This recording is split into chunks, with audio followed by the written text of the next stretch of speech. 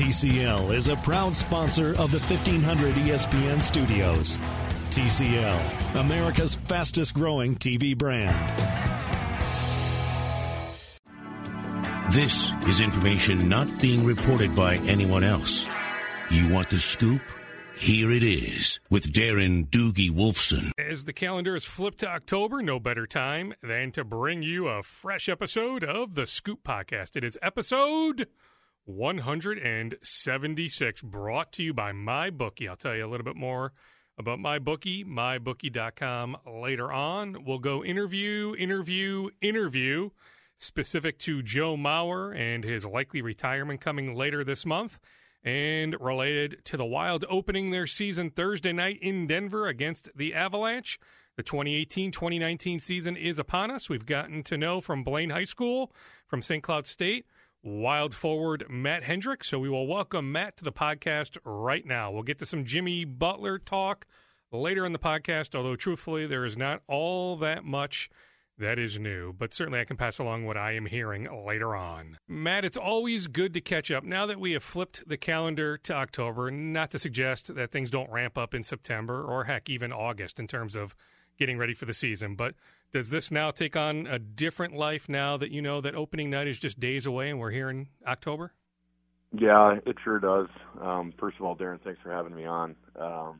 It's an exciting time of year right now. You can tell the weather's getting a little cooler out for sure. We were just up at Camp Ripley doing a little team bonding, and we got some snow up there, so that was pretty nice, indicative of the hockey season for sure. So we're looking forward to it, getting kind of sharpening up right now at practice and getting ready to go, and looking forward to that first game on Thursday. Tell us a little bit more about the team bonding up at Camp Ripley. How beneficial was that? No, it was great. We wanted to go up there and get to know each other a little bit, kind of get out of the hockey arena and kind of get into an environment where we're not as comfortable for sure. And what better teachers to have than the U.S. Armed Forces helping us out and running us through some drills, running us through some teamwork stuff. We did some rope rappelling and all that good jazz. So it was fun. I got to know my teammates better. I got to understand what they're like away from the rink, what their family life is like at home. All those things that are important coming into the start of a year.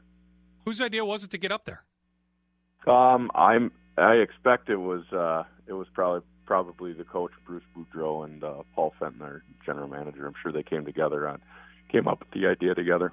And everybody was on board instantly? I mean, the locker room instantly said, okay, when do we go? Yeah, the guys were excited. We got to fly up on some cool Chinook helicopters. That was a pretty neat experience for a lot of guys, especially the guys that hadn't been able to do that before. And what's great about playing here in Minnesota, and the guys in that locker room, they all loved being around the military, getting opportunities to talk to the men and women in the service. So guys are on board and excited for sure. Was your teamwork, was your leadership skills, were they put to the test up there? Yeah, they were. What I liked about it is we split up into groups of 4. So you didn't have just one guy kind of running the ship. Everybody within our small group got to, put their input in, and some of the drills we couldn't vocalize, we couldn't talk, so we came up with hand signals and stuff like that, and it was good. It's great to see, the young guys. Like I had Jordan Greenway in my group, so you get the young guys out there and get them comfortable too, because you want them to be able to speak freely in the room, and it was a great opportunity for those young guys to kind of come out of their shell a little bit. Who else was in your group? Who was all in my group? It was Greg Paterin and Greeny, myself. Why am I missing? Who am I missing right now? You gotta let me think about it.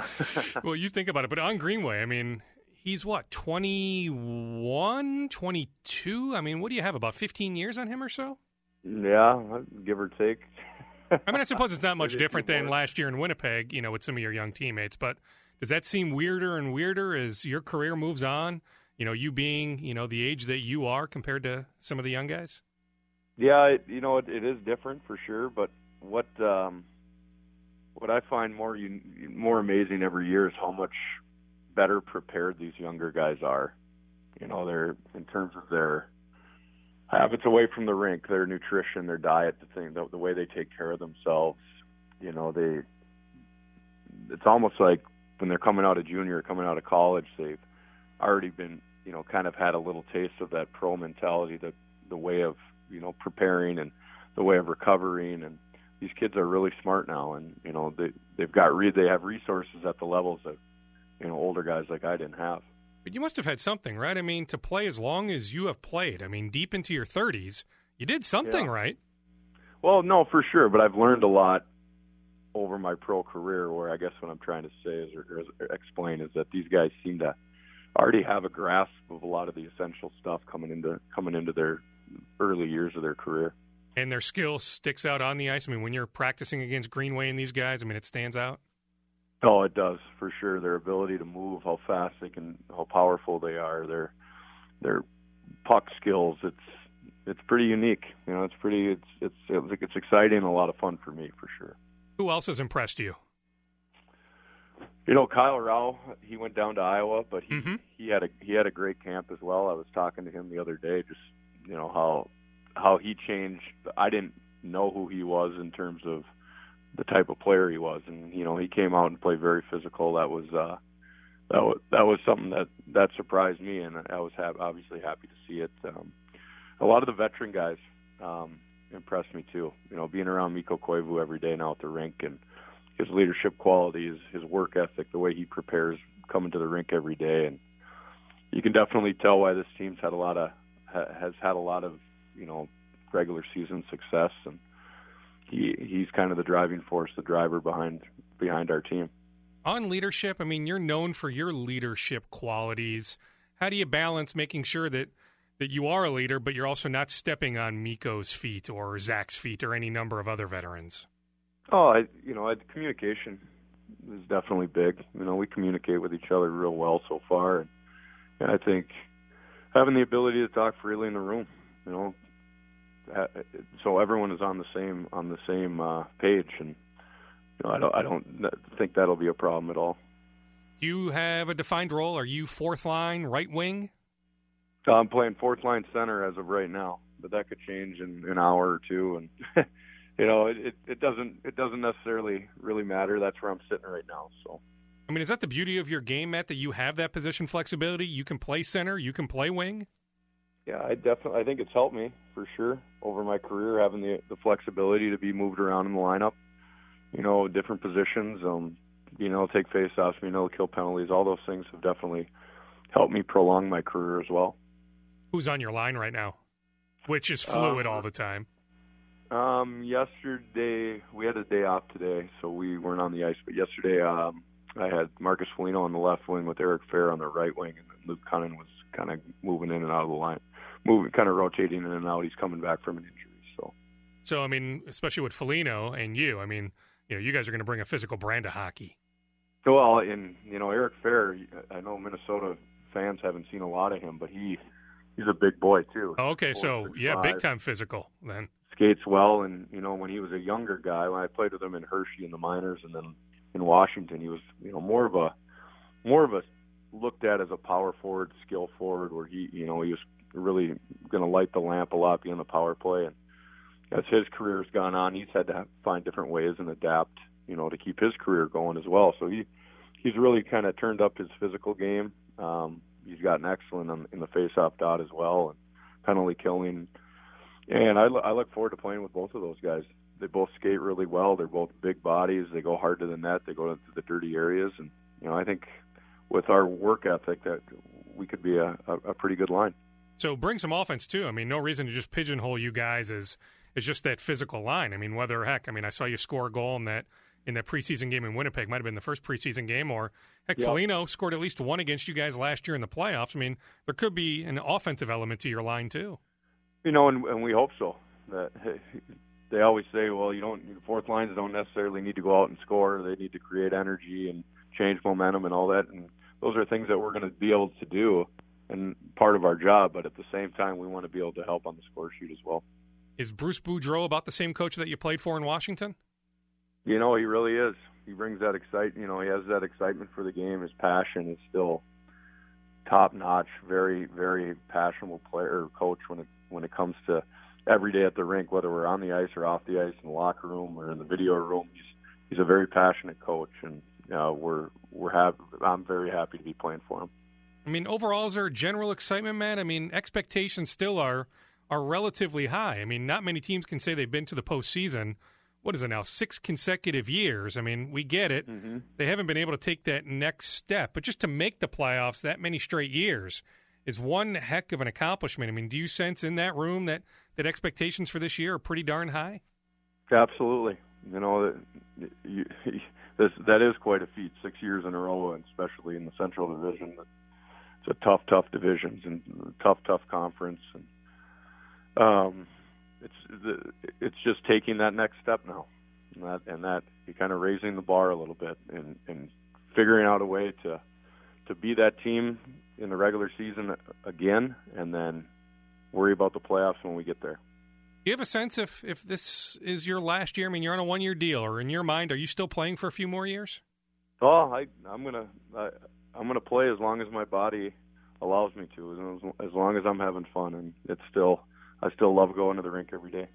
But it could still be up in the air. So I guess from the standpoint of Thursday in Denver, Saturday here at the X, will you take a moment to kind of soak in, hey, this potentially could be my last opening night and opening night at home? Yeah, I don't know. I don't really think about that stuff too often, so I'm sure it'll pop in my head once in a while, maybe for a quick moment. But other than that, I try not to worry about or think about that kind of stuff, because I just want to keep my focus on the game. How has Devin Dubnyk looked? He's been great. He came into camp ready to go, excited to start the season. So I really I look forward to playing with him as well. He's a funny guy too. He makes me laugh quite a bit, and excited to be on his team. He's a heck of a goaltender. So everything you've experienced so far, going back the last month plus, I mean, just reaffirm your decision to sign here? Yeah, it really is. Being able to be home most nights now with my family, my wife and kids, you can't put a price on that. It's incredible. It's been outstanding this fall, coming home, helping with homework and, going to soccer and all that kind of stuff that I love doing. And I know they really enjoy having me at that stuff too. So that's been great. And then we got the new practice rink down in St. Paul now at the Torii Arena. And that has been, what a great place for us, for the players of the team. We've got everything we need in there in terms of our training, off-ice training. It's just a great facility. So we really have everything at our fingertips now. It's up to us to put it all together and be ready come game one. You know what, on that, I mean, Matt, you've been around enough. I mean, as good a practice facility as you've ever had? Oh, absolutely. It's incredible. It really is. You guys should get a tour of it sometime. I don't know if there's video on it or anything. Yeah, there is. Yeah, we actually got one a couple weeks ago. I didn't make it, unfortunately, but I saw the video. I mean, it has to be the Taj Mahal of practice facilities. It's beautiful. It's incredible, and we're very fortunate to have it. How many friends and family will be in attendance on Saturday?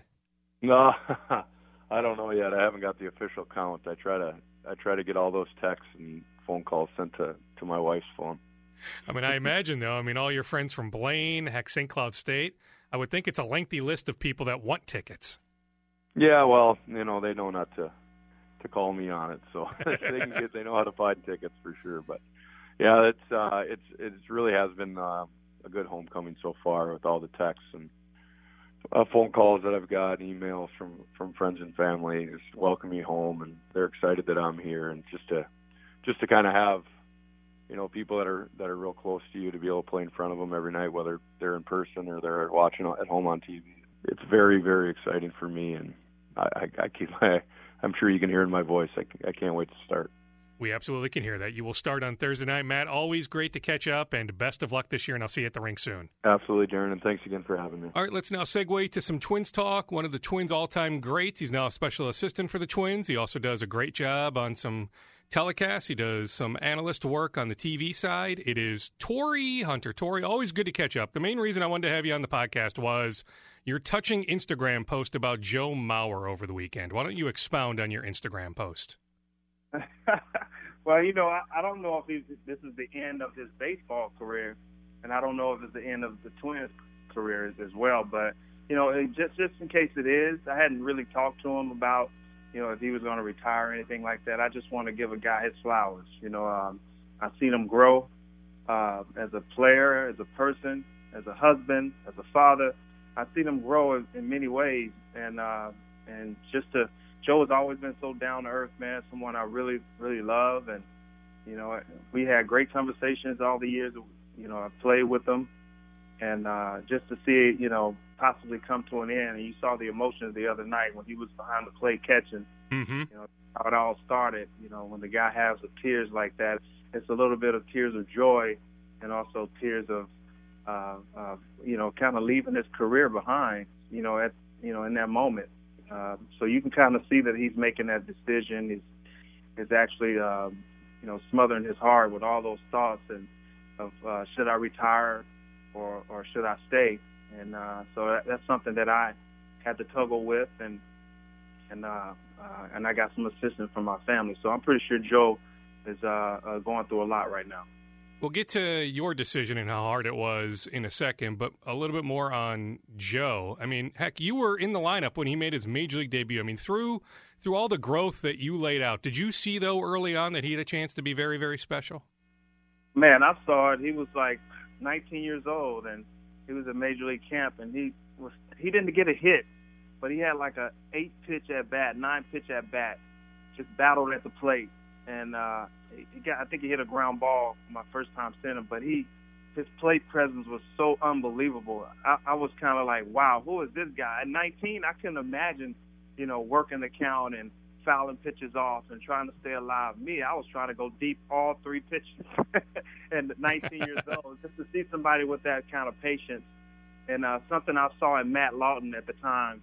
Matt was one of the guys who was patient at the plate, worked the count. And but you see a 19-year-old kid, Joe Mauer, come up to the plate, and he's waiting for his pitch, and he's fouling off tough pitches just to get his pitch. I mean, that's right there is a star in the making if he stays healthy. And, I mean, you guys were good those years, too. I mean, you think about he makes his Major League debut in 2004. I mean, you guys were rock solid for a few years there. Oh, yeah. In 2004, we were pretty good. I mean, I'd say about 2001, we were better, but 2002, we really came into our own.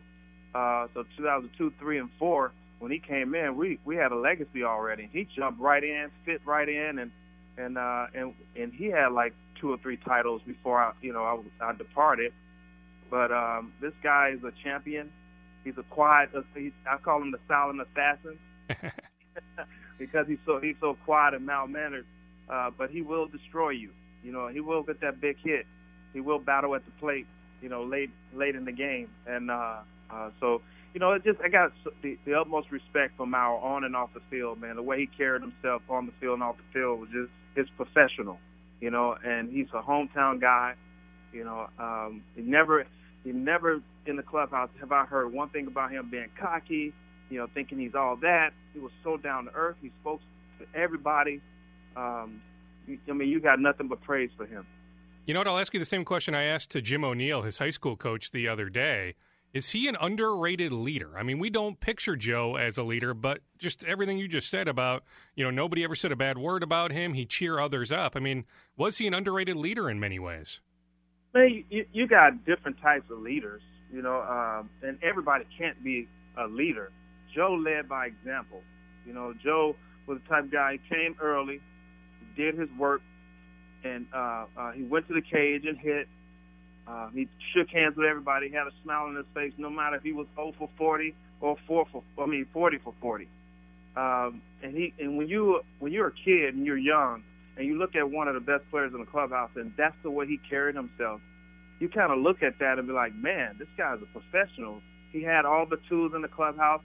He had like a little sauna he bought just to get in there to loosen his body every day, and people see that, and he kept going in there every day. Then next thing you know, you saw 30 guys in there trying to get in there because Joe was doing it. So he was a leader. He didn't have to say much. He just led by example. Professional at bats, and it's like contagious. And when you have Joe Mauer having professional at bats, guess what? It kind of jumps on you because you don't want to have that quick pitch at bat. I mean, everything he did was, you saw him, this guy's, 34, 35 years old, running down the line with full speed all this year until his last at bat. He hit a ground ball. He ran down the line hard as possible. I mean, if you see a guy like that doing it, why am I jogging down the line at 22? Then it's contagious. I have to do what Joe does, and that's Joe as a leader. On your decision, Torii, to retire and, tying that into Joe, and it's a different animal with Joe. I mean, he just had another concussion in May, so you consider his concussion history. That has to weigh heavily on his mind. But take us through that process, the amount of people you lean on, and how do you know when it's time to walk away? For me personally, I can't speak for Joe, but I know Joe had a ton of injuries as far as being a catcher. I don't want to say at first base. First base seemed like he was settling in really well. This year he played like he was a Gold Glove first baseman. Mm-hmm. So that wasn't a problem.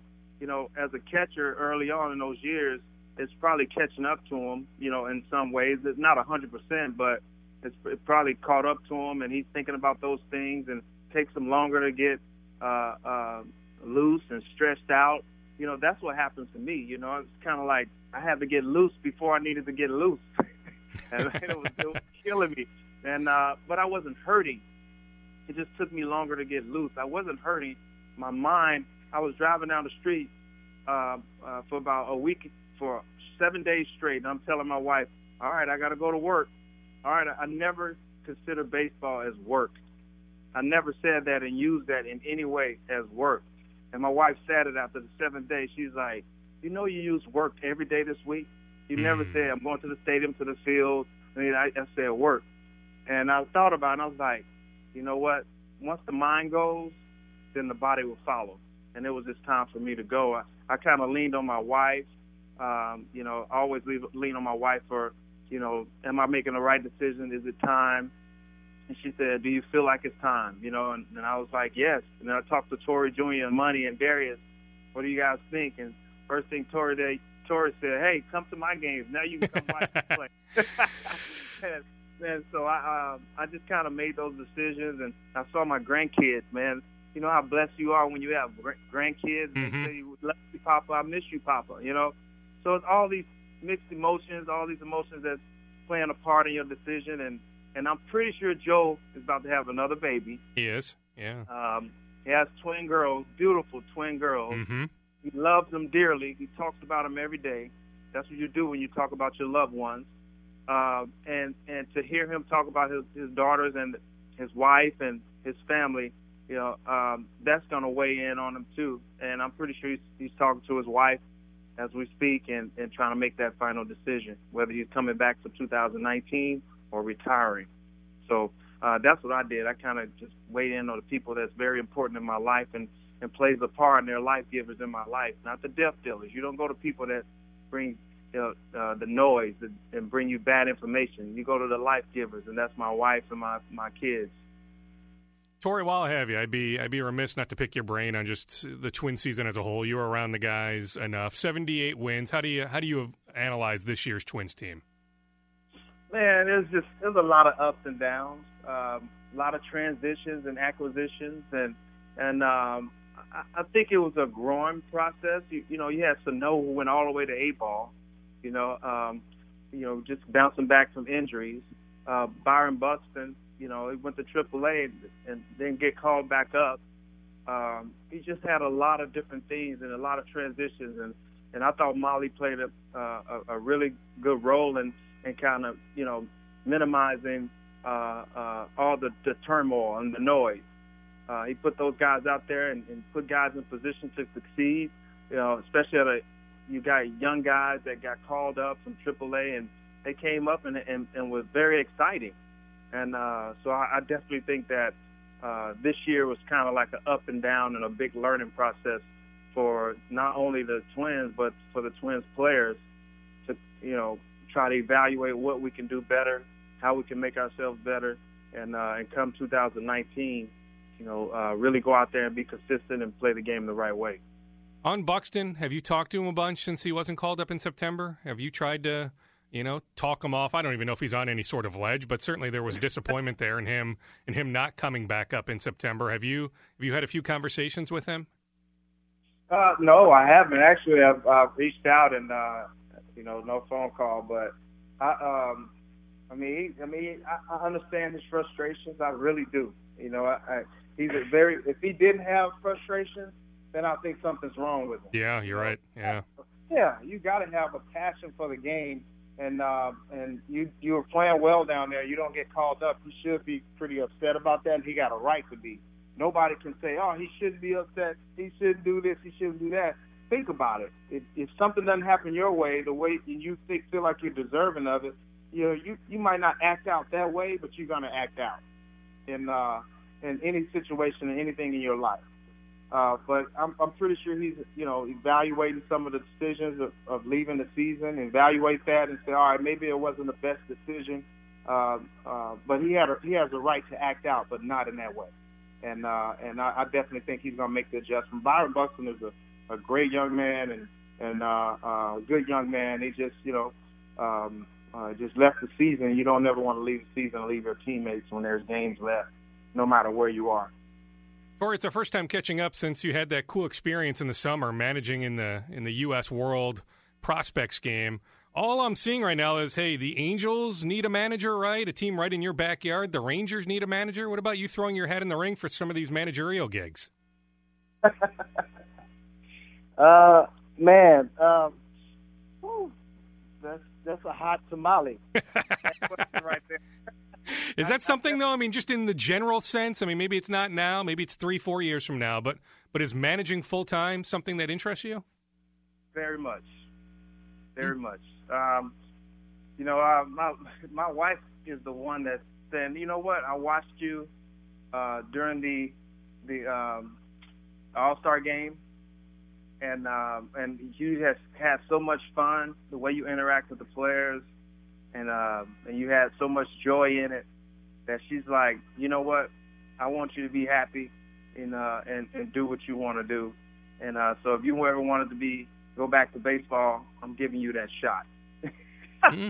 She's like, I'm giving you the shot.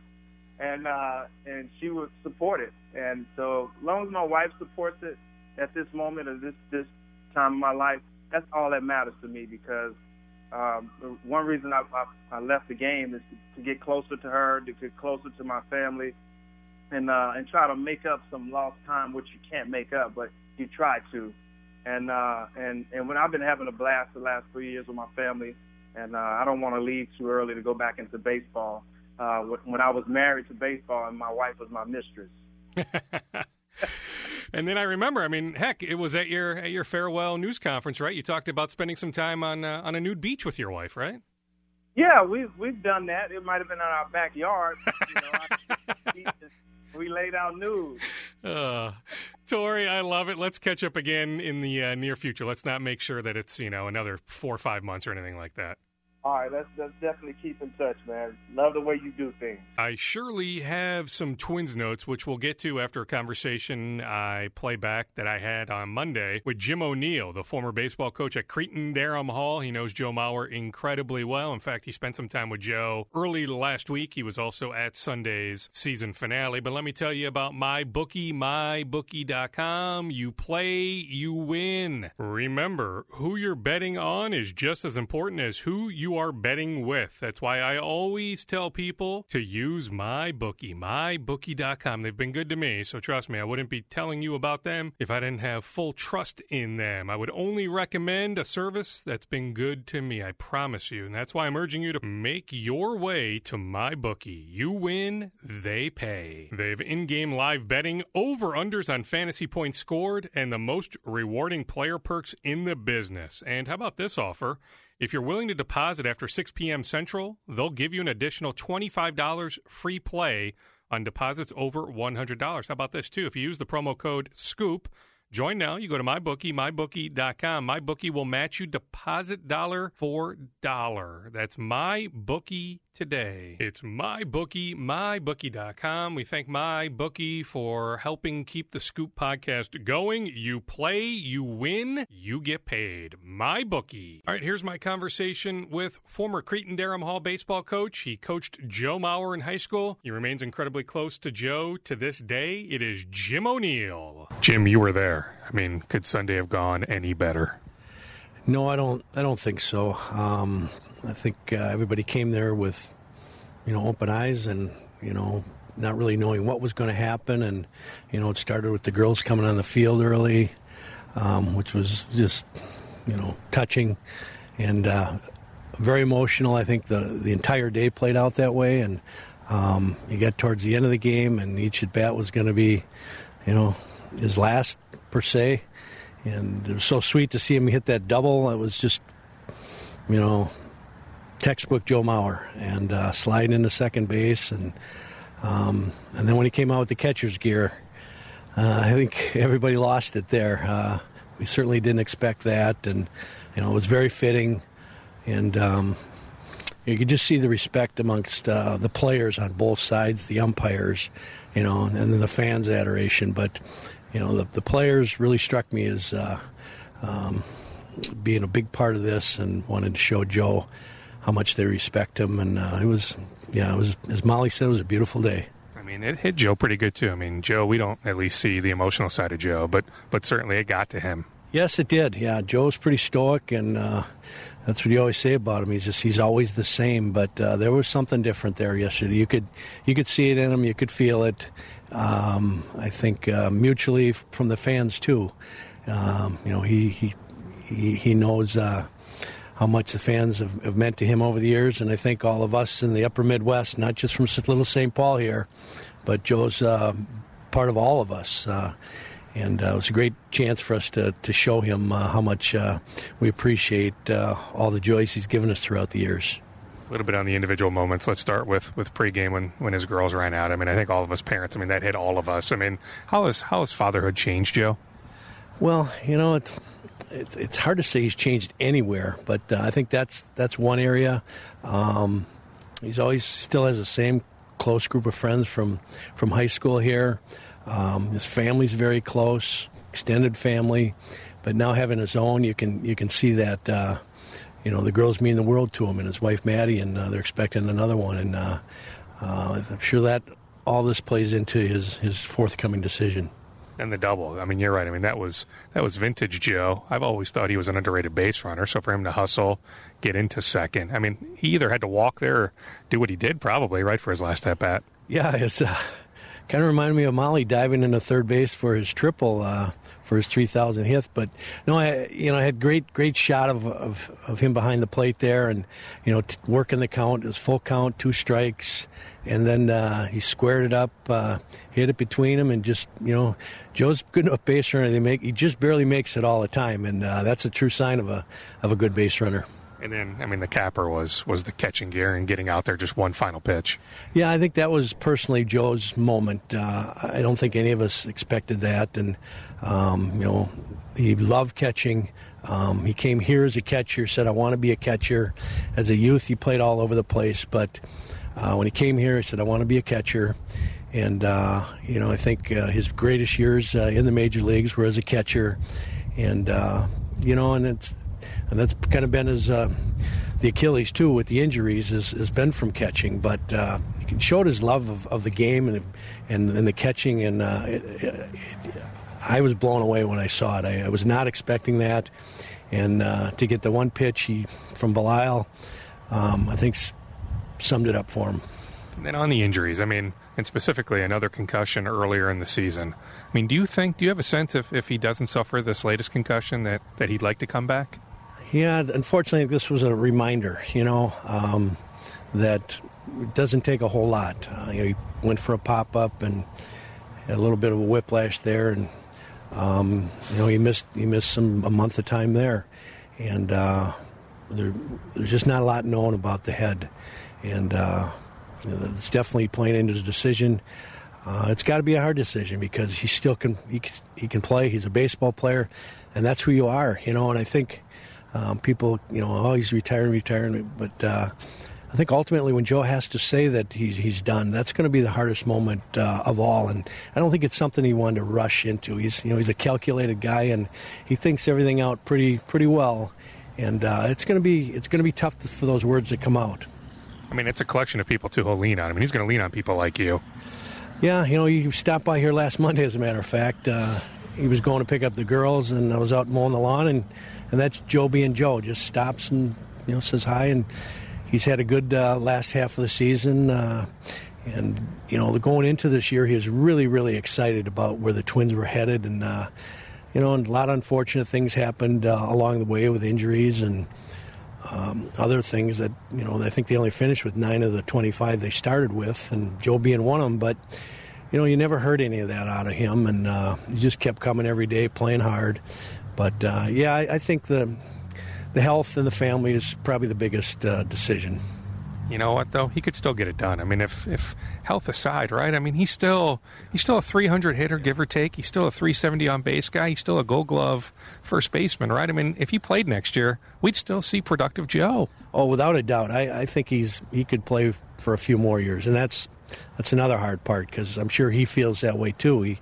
You just watch him, and when he's feeling good, and he was feeling it that last month, and he was squaring up a lot of balls. And he moves to first base, and he's excellent there. And I always say he could have played any position and been really good. But catcher's the toughest one, and he was a Gold Glover there, and I think he played Gold Glove first base too. But he never tried to change his hitting either. I think his approach was to hit the ball hard somewhere all the time, and in this day and age when there's launch angles and all this stuff, he's never wavered from what he wants to do, and it's just try to hit the ball as hard as he can where it's pitched. Do you think most fans appreciated how good Joe was? No, I don't know. I think once he had to move to first base, the contract kind of got in the way there as far as being appreciated by the the everyday fan. But I think when you look around baseball and how respected he is around the league, and he was still the guy they were going to intentionally walk late in the game when there was an opportunity for the Twins to win or tie a game. They didn't want to go after Joe Mauer, and there's a lot of respect around baseball for him. And I think once he's gone, it's going to be we miss Joe, and you kind of take him for granted at times, and I think even his detractors will admit that. Behind you on the scoreboard, it says Paul Mauer, Hall of Fame. What year was that? Yeah, he went in, 04? Okay, I mean, I understand your bias, but at some point, should it say Joe Mauer, Baseball Hall of Fame, 2022, 2023? Yeah, you hope so. Nowadays, it's tough to get in the Hall of Fame, and, he's got some numbers for it, but he's got some numbers against it, too. If he stayed a catcher, I think it's a no-brainer. Every catcher before him on the stats is in the Hall of Fame, and there's a few that are after him on the stat sheets that are in the Hall of Fame. Moving to first base, might take away some of that, but I think when you look at everything he's done throughout the years, he moving positions and how well he handled that. He just wasn't. We had to force him to take home run cuts. Even as a high school player here, we bring him out and Joe, you're a big kid, you can hit home runs, and that was never a part of his game. He wanted to hit the ball hard, square, and that's just the way he was. But I think in history he'll go down as obviously one of the greatest Twins, and hopefully the writers will see his career and what happened to him, and give him that opportunity for the Hall of Fame.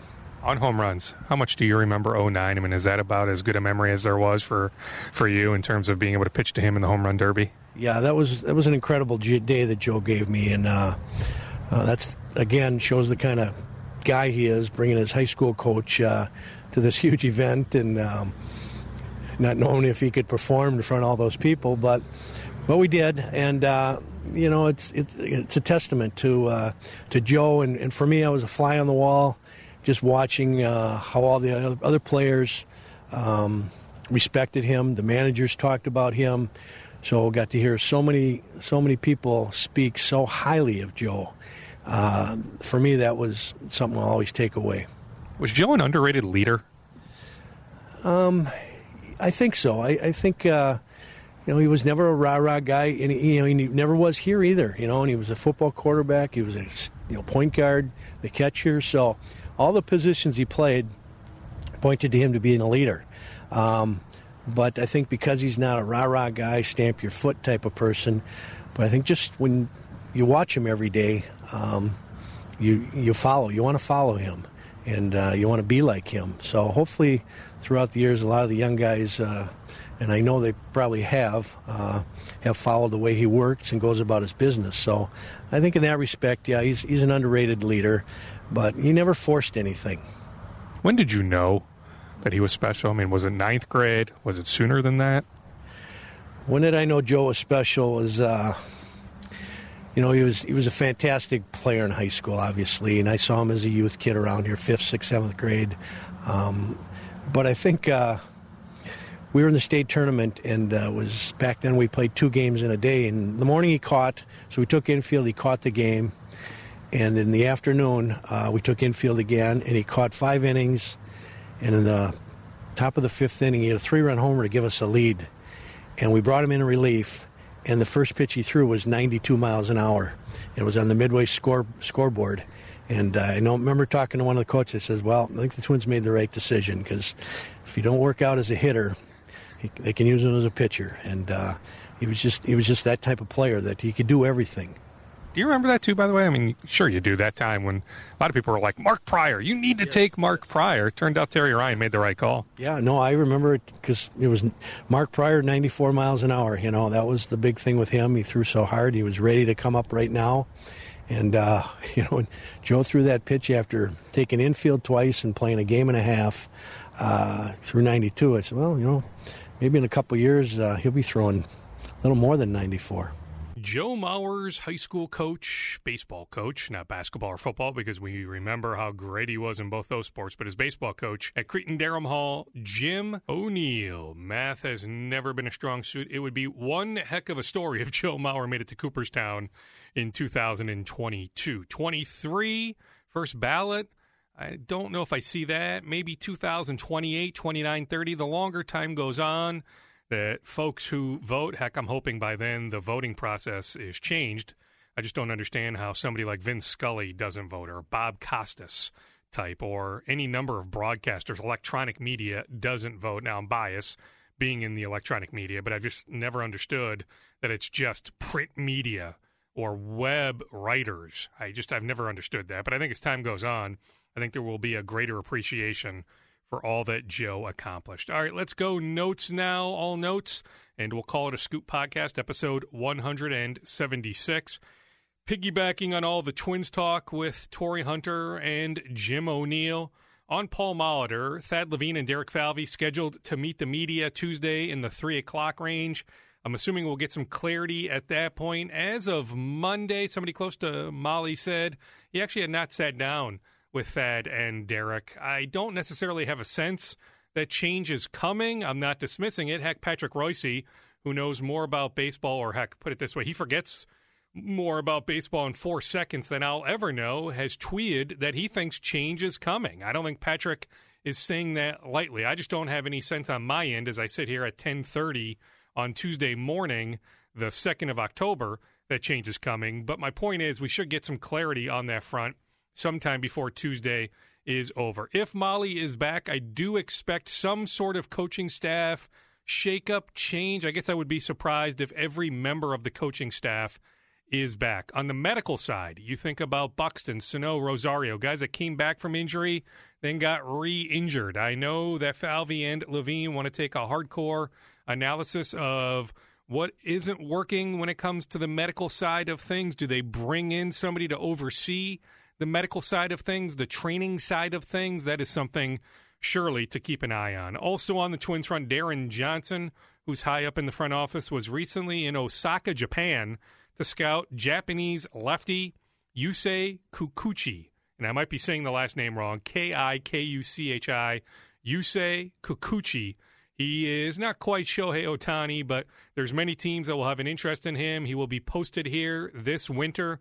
So the Twins have done their homework on him because I know Mike Radcliffe has also seen him, and the Twins have a scout based. All right, on Jimmy Butler, on the Wolves, that's the question I'm getting more than anything, and I get it. People are super curious, always appreciate passionate fans. I do get a kick out of the Butler side being upset that a trade hasn't been completed by now. Keep in mind that the Wolves never wanted the trade request leaked. They were always willing to satisfy the trade request when it was made, 2 weeks ago today, 2 weeks ago in Los Angeles. But the Wolves had no intention of leaking said request. That was the Jimmy Butler side that leaked the request. The Wolves remain upset about that. So I get a kick out of the Butler side, who's been leaking everything, by the way. I don't want to say everything, but 98% of information you see out there is driven by the Butler side, okay? And they are upset that a trade hasn't been completed yet. If you're the Wolves, you're going to be a bit patient. Now, my understanding is from talking to numerous league officials, league sources, front office folks, a coach, actually a couple coaching sources, that the Wolves have all the parameters of the deals that they can make. So it's on the Wolves at some point here to say yes. Now, do they wait a little bit longer just to see if some team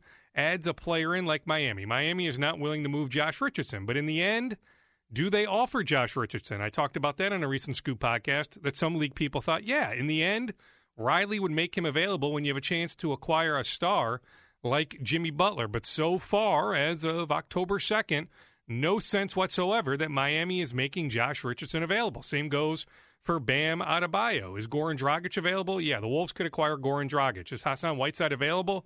Yeah, the Wolves could acquire Hassan Whiteside. From Houston, you can get Eric Gordon. You can get P.J. Tucker. The Rockets want Jimmy Butler. The Bucks are willing to move Brogdon, Bledsoe. The Bucks still have interest in Jimmy Butler. They're not willing to move Middleton. Miami won't move Richardson. I don't know who else you would want from Houston. Capella can't even be moved, and they're not moving Capella. So I don't know what else you would want from Houston necessarily. Sacramento is also still a key player in all this with their expiring contracts, and they have a bunch of cap space. So they are willing to absorb a contract like Gorgie Jang's, but they need at least one, if not multiple sweeteners, multiple draft picks. The Clippers are also still very, very interested in Jimmy Butler. Now, league folks still say keep an eye on Miami, that Miami wants him the most. He wants to be in Miami. Not that the Wolves care about that, but hey, if he wants to be in Miami and Miami wants him, that eventually you can find some sort of happy medium, find a way to complete a trade. Now, Jimmy's been working out at the Wolves facility with the team out west. I was told, hey, don't expect a trade while they're out west. So they play at the Clippers on Wednesday night. They fly back on Thursday. They have a preseason game at Target Center on Friday. So I don't expect anything to happen on the Butler front. Now, hey, all it takes is one new offer, one new call, but no sense that a new offer is coming in. So what I'm saying is I don't expect any Butler action here in the next 24 to 48 hours. But at some point, the Wolves need to make a decision and say, okay, this is such a sideshow, such a distraction. Let's just get what we can. We know that we're losing him anyway after the season. Heck, he has had 2 surgeries in the last, 5 or 6 months. Heck, there are people internally with the Wolves that I heard from going back weeks that were reluctant to ever give him $190 million or even $110 million. So credit to Jimmy for how hard he plays, how hard he works. But do you really want to be paying Jimmy Butler $40 million when he's 33 years old? I know that there's some people in the Wolves front office that pause on that front. Now, should Tibbs have read some tea leaves earlier this summer? Here's another bullet point that I wanted to bring up. Maybe so. But I actually take, from digging around, I take Tibbs at face value when he told us at Media Day 8 days ago that the first time he heard from Jimmy that Jimmy was requesting a trade was 2 Tuesdays ago. Now, if you listen to this podcast, go back to May 1st. I forget what episode it was, but May 1st at about the 28-minute mark, you heard that Jimmy did not fly back to Minnesota with the team after the playoff loss, the Game 5 loss to the Houston Rockets. So that was one sign. He didn't undergo some medical testing right after the season. Tibbs visited with Butler in the summer, late July, early August. So what exactly was said in that conversation? But Tibbs said at Media Day the first time that he really, really knew that Jimmy wanted out was 2 Tuesdays ago. And I'm telling you, now, we could be debating semantics, a breakdown in communication, but I'm just telling you, the idea that Jimmy requested a trade earlier in the summer, completely driven by the Jimmy side. And they are trying to shape this so Jimmy comes out looking okay, that he doesn't take a massive PR hit. I'm just telling you, though, that I do take Tibbs at face value, that the first time he really, really knew that Jimmy wanted out was 2 Tuesdays ago. So make no mistake, because I think Tibbs is taking a lot of heat, and I get it, rightfully so. Owner Glenn Taylor is taking a lot of heat. I think Jimmy Butler deserves a good amount of heat in this equation. And I'm not quite sure he's getting it mostly because of the angle of his agent and others driving information to many reporters. Let me also say on Butler before I move on that, and maybe it's a hill I just will die on, but I don't see him ever wearing a Wolves uniform again. Opening night is October 16th or 17th? I don't see him playing in San Antonio opening night, so I continue to not see Jimmy playing for the Wolves again. But when a trade happens, I guess let's just keep an eye on things again. Once the Wolves are back in the Twin Cities on Thursday afternoon, then heading into Friday, see how the weekend shakes out, because teams are still interested. There's still dialogue, but again, the Wolves have all the parameters of deals they can make. So it's on the Wolves to eventually say yes, or who knows, maybe in the end they somehow say no. I don't think they'll say no, because ownership is driven to move on from Jimmy, to at least bring back something that can help to get rid of the sideshow. So even if Tibbs is reluctant to, in the end, move Butler, ownership still wants him out. All right, some other notes. The Cole Aldrich on again, off again, deal overseas appears to be back on. It looks like he is on his way to China. He's in Hawks camp right now on a non-guaranteed deal. There was some momentum about a week ago that something would happen overseas. Then it died, but now it's been revisited. It looks like there is some happy ground, because Cole is definitely interested in playing overseas. Hey, no guarantees that he was making the Hawks opening night roster, especially when you're on a non-guaranteed contract. So he can get a nice guarantee. He can experience a different lifestyle. Him and his wife are very open-minded. They are not parents yet, so they're open-minded to experiencing a new lifestyle. So don't be surprised if you see Cole Aldrich end up with a team in China. Josh Okogie continues to impress. Heck, we saw it in the first preseason game, but those first 3 days of training camp at Mayo Clinic Square, I was told that Okogie played very, very well. So we'll wait and see if Tibbs will play a rookie, but Josh Okogie impressing a lot of folks so far. What other notes do I have written down? Marcus Carr, the Pittsburgh transfer, the point guard for the Gophers men's basketball team. The NCAA is handing out these waivers left and right. Another kid got one on Monday to be eligible right away after transferring. I'm told the Gophers are optimistic. It's guarded optimism, but they are optimistic that Marcus Carr will be eligible this year. Imagine how big of a deal that would be, because point guard is a question mark. Isaiah Washington, a question mark. Nobody behind Isaiah. Amir Coffey is going to play on the ball, and Dupree McBrayer can play on the ball. But imagine if Marcus Carr, who averaged double figures in the ACC last year as a true freshman, imagine if he is eligible right away. That would be a big-time win for the Gophers. On UW, Milwaukee transfer Brock Stahl, I'm told he's still working on his conditioning. He had to finish up some academic work. He arrived on campus right at the beginning of the semester, so he's still getting into game shape. The beautiful thing is the Gophers are still over a month away from playing a game that matters, so Stahl has plenty of time to get into shape. On the Gophers football team, Antoine Winfield Jr., I don't think this was ever reported, ligament damage in his foot. That's why he underwent surgery. That's why he is out for the season. On Keandre Thomas, I know that he missed the Maryland game trying to get some academic stuff squared away. Hopefully he's back this week. Who will say the swine is mine? It's the Gophers and Iowa Hawkeyes at TCF Bank Stadium, 2:30 on Saturday afternoon. On Gophers women's basketball, before I get to the Vikings, I was over at Lindsay Whalen's first official practice on Monday. Hey,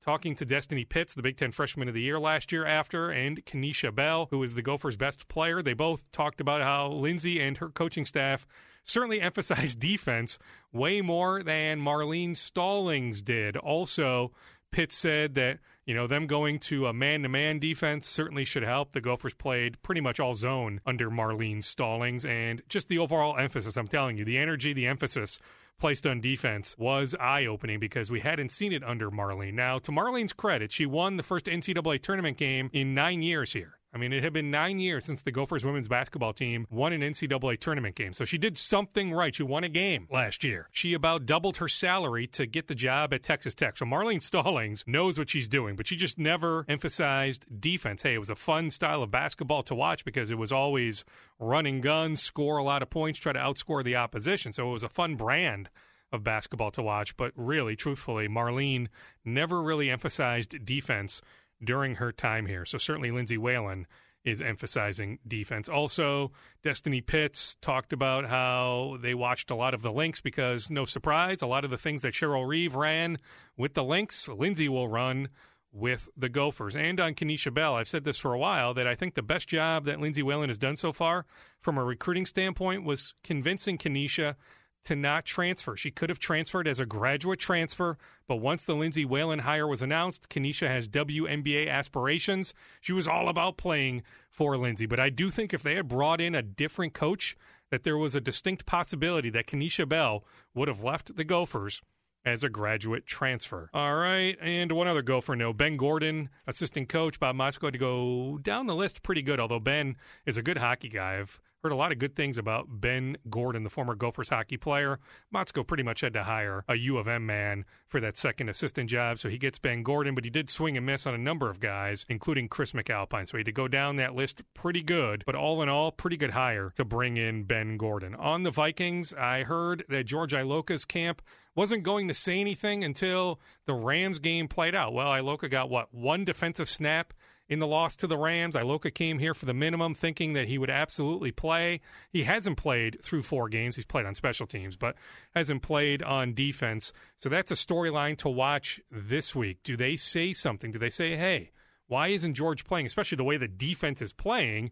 And Iloka was a really good player for the Cincinnati Bengals. You have to wonder, what is going on there? Why isn't he playing? And I know that his side is wondering the same thing, and there was maybe even going to be a phone call this week if he hadn't played in the Rams game.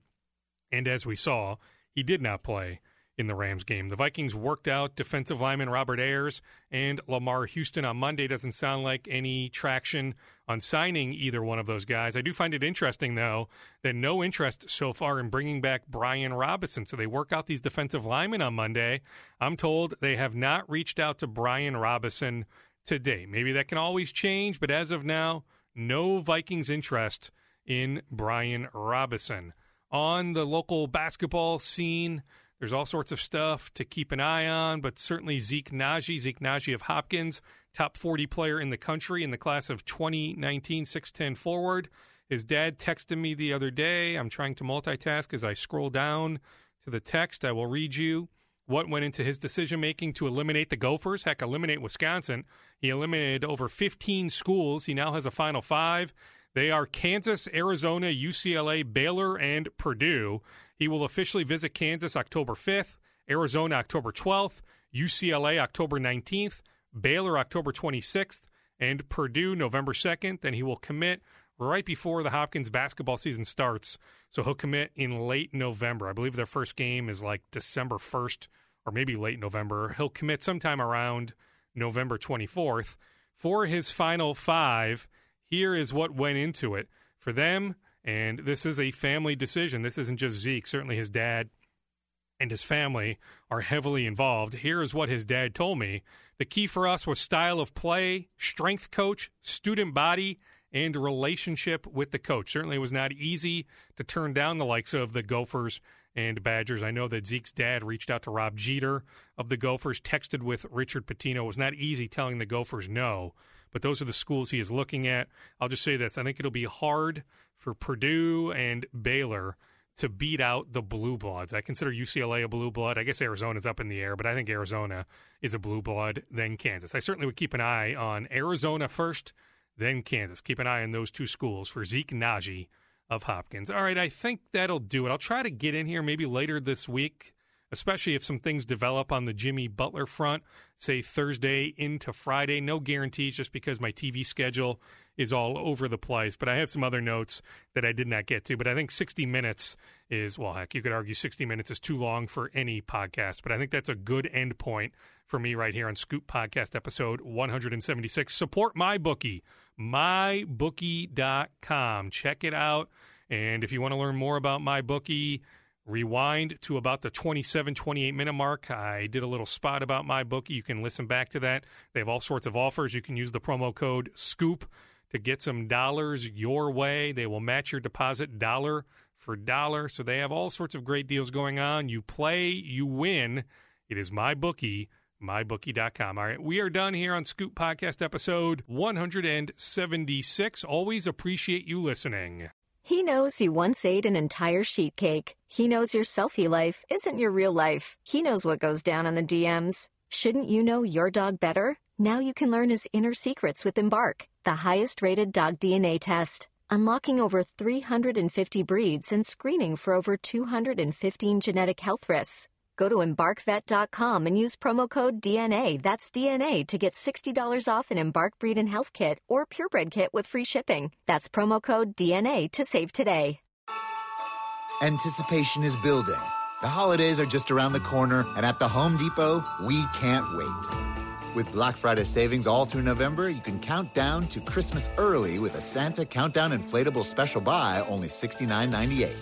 Or anticipate when friends and family come to visit with an entrance full of LED lights that will welcome them and the holidays with open arms. Get the holiday magic started early. The Home Depot, how doers get more done.